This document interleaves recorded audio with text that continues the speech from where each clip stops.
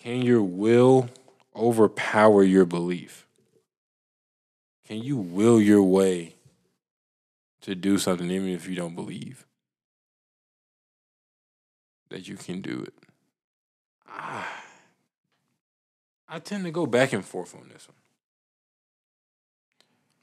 Because I do think that someone's physiology can affect their psychology. Right? So we talk about, if we just look at the body, right? We say, okay, what's rule number 1 in 12 rules? Stand up straight with your shoulders back. When you do that, even if you don't believe it, right? Because they have these things where it's like you have what's called power stances, right? Like they tell people out when they do public speaking training. Whereas if you have a position of power, even if you nervous as hell, it gives you the rush of neurochemistry that increases your confidence, right? So at that point, I do think you can will yourself to something beyond what you believe. But overall, do I think people like in actual practice? No. Which is why whenever somebody wants to make a transformation, they have to start with their belief system. Mm. Right? Like if you don't believe that you can get in shape, it don't matter how many times you go to the gym, you're not gonna get in shape. Because something will happen and you will always revert back to what you know. I don't know. I guess I'm going back. I guess I'm going back and forth too, because let's say you don't believe that you can get in shape, Mm-hmm. but you, or maybe this would be a contradiction, but you don't believe that you can get in shape.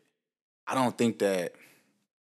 Well, where I agree with you is like you'll revert back, because what I'm trying to say is, okay, let's say you don't believe it that you can, but you go to the gym Yeah. every day because you went in and got you a trainer. Mm-hmm. Well, maybe that says you do believe it, but maybe it's just like, I don't believe it, so I'm gonna go get a trainer.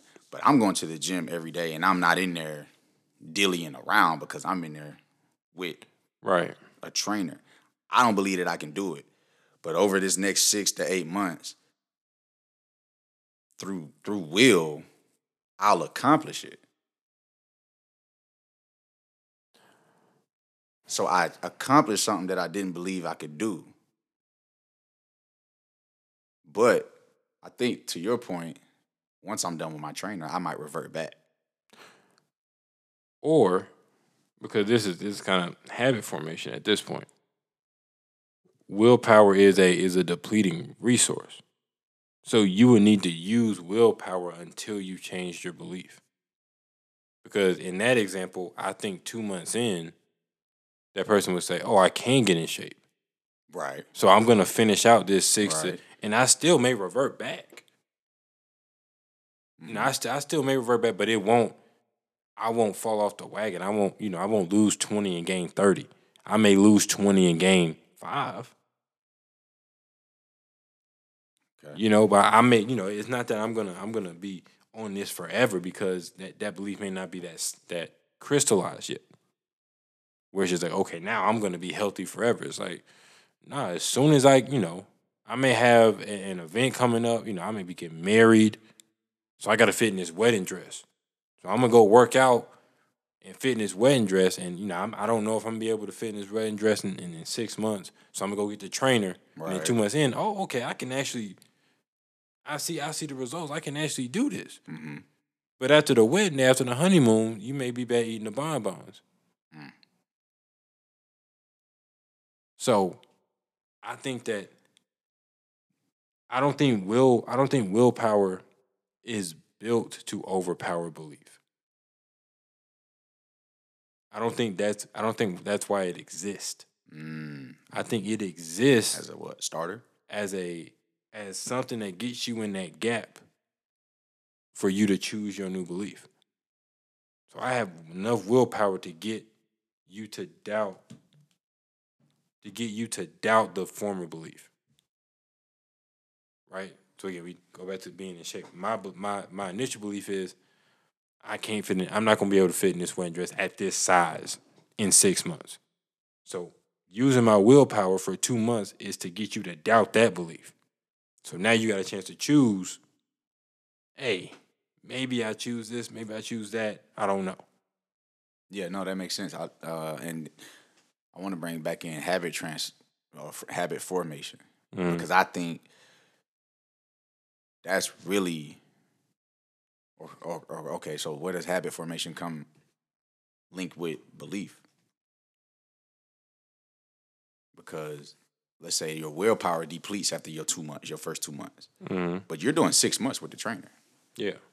So at some point, right, we know what it's 33 or 66. 66 days. At some point, a habit is going to be formed.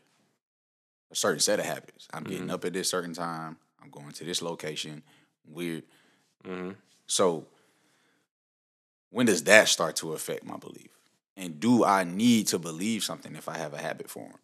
And that's a great question. I think so. I think there's multiple processes that take place, that steps. Because you have what's going on in the body and the brain, and then you have what's going on at the belief level. So after 2 months in the body and the brain, it's easier for you to go to the gym with the trainer than to not go. Your brain is built to do what's easiest. It's built for efficiency. And that's where I say the gap starts. Because you may keep going, but then again, even if you're going to the gym every day, you may start dilly-dallying around after 2 months. Right? You may start going through the motions because now the willpower, you don't need the willpower as much. Because now it's a habit form that the neural pathways have already been made at this point. So at that moment, do I need a belief when I have a habit formed? Technically, no. But I think the results that you want need the belief. Because again, there's people that go to the gym consistently, no results, no real results, no change. For sure, yeah. Because you're going to the gym, you're doing the act, but there's no. But see that's the import of the trainer though. I'm not saying the trainer going after 2 months. Well, yeah, I'm not saying the trainer's going after 2 months. Yeah, right. Yeah. So you're not in the gym dillying around because you're still with the trainer. Right, but unless he letting you dilly around. Well, he may not be letting you dilly around, but you know what you're capable of in the weight room. Not your trainer. Your trainer's job is to get it out of you, but you know what you're capable of. You know if you're doing 3 sets of 10, you know I can stay at this weight or I can go up and push myself.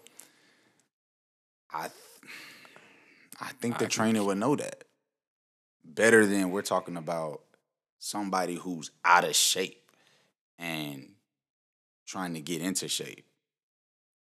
If you've been with a trainer, because the same thing with coaches, right? I've had a coach say, I know you're not going as hard as you can. They can see that. Or do you think they can't see it?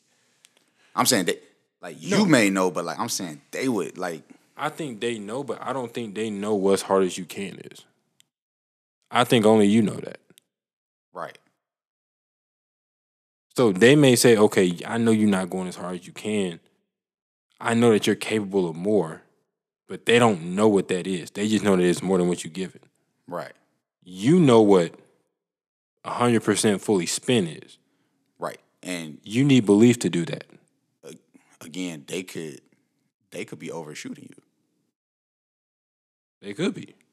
So it's because they could be saying, oh, you're not going as hard as you can. It's like, coach, yes, I am. You don't know. You don't know how hard I can go. I'm going as hard as I can. But to them, it's all right, that's probably why you're not going to be on the field. You see what I'm saying? Right. So what is the linkage between intentionality and belief? Because that's kind of what I'm saying. I'm saying in order for you to go to the gym with intention to get a better body, I don't know how you do that without the belief that you can do it. Simply based off of habit formation, I don't see how you do it. Yeah, I guess. No, I guess. Yeah, I guess you can't unless. Look, I mean, I've had workouts.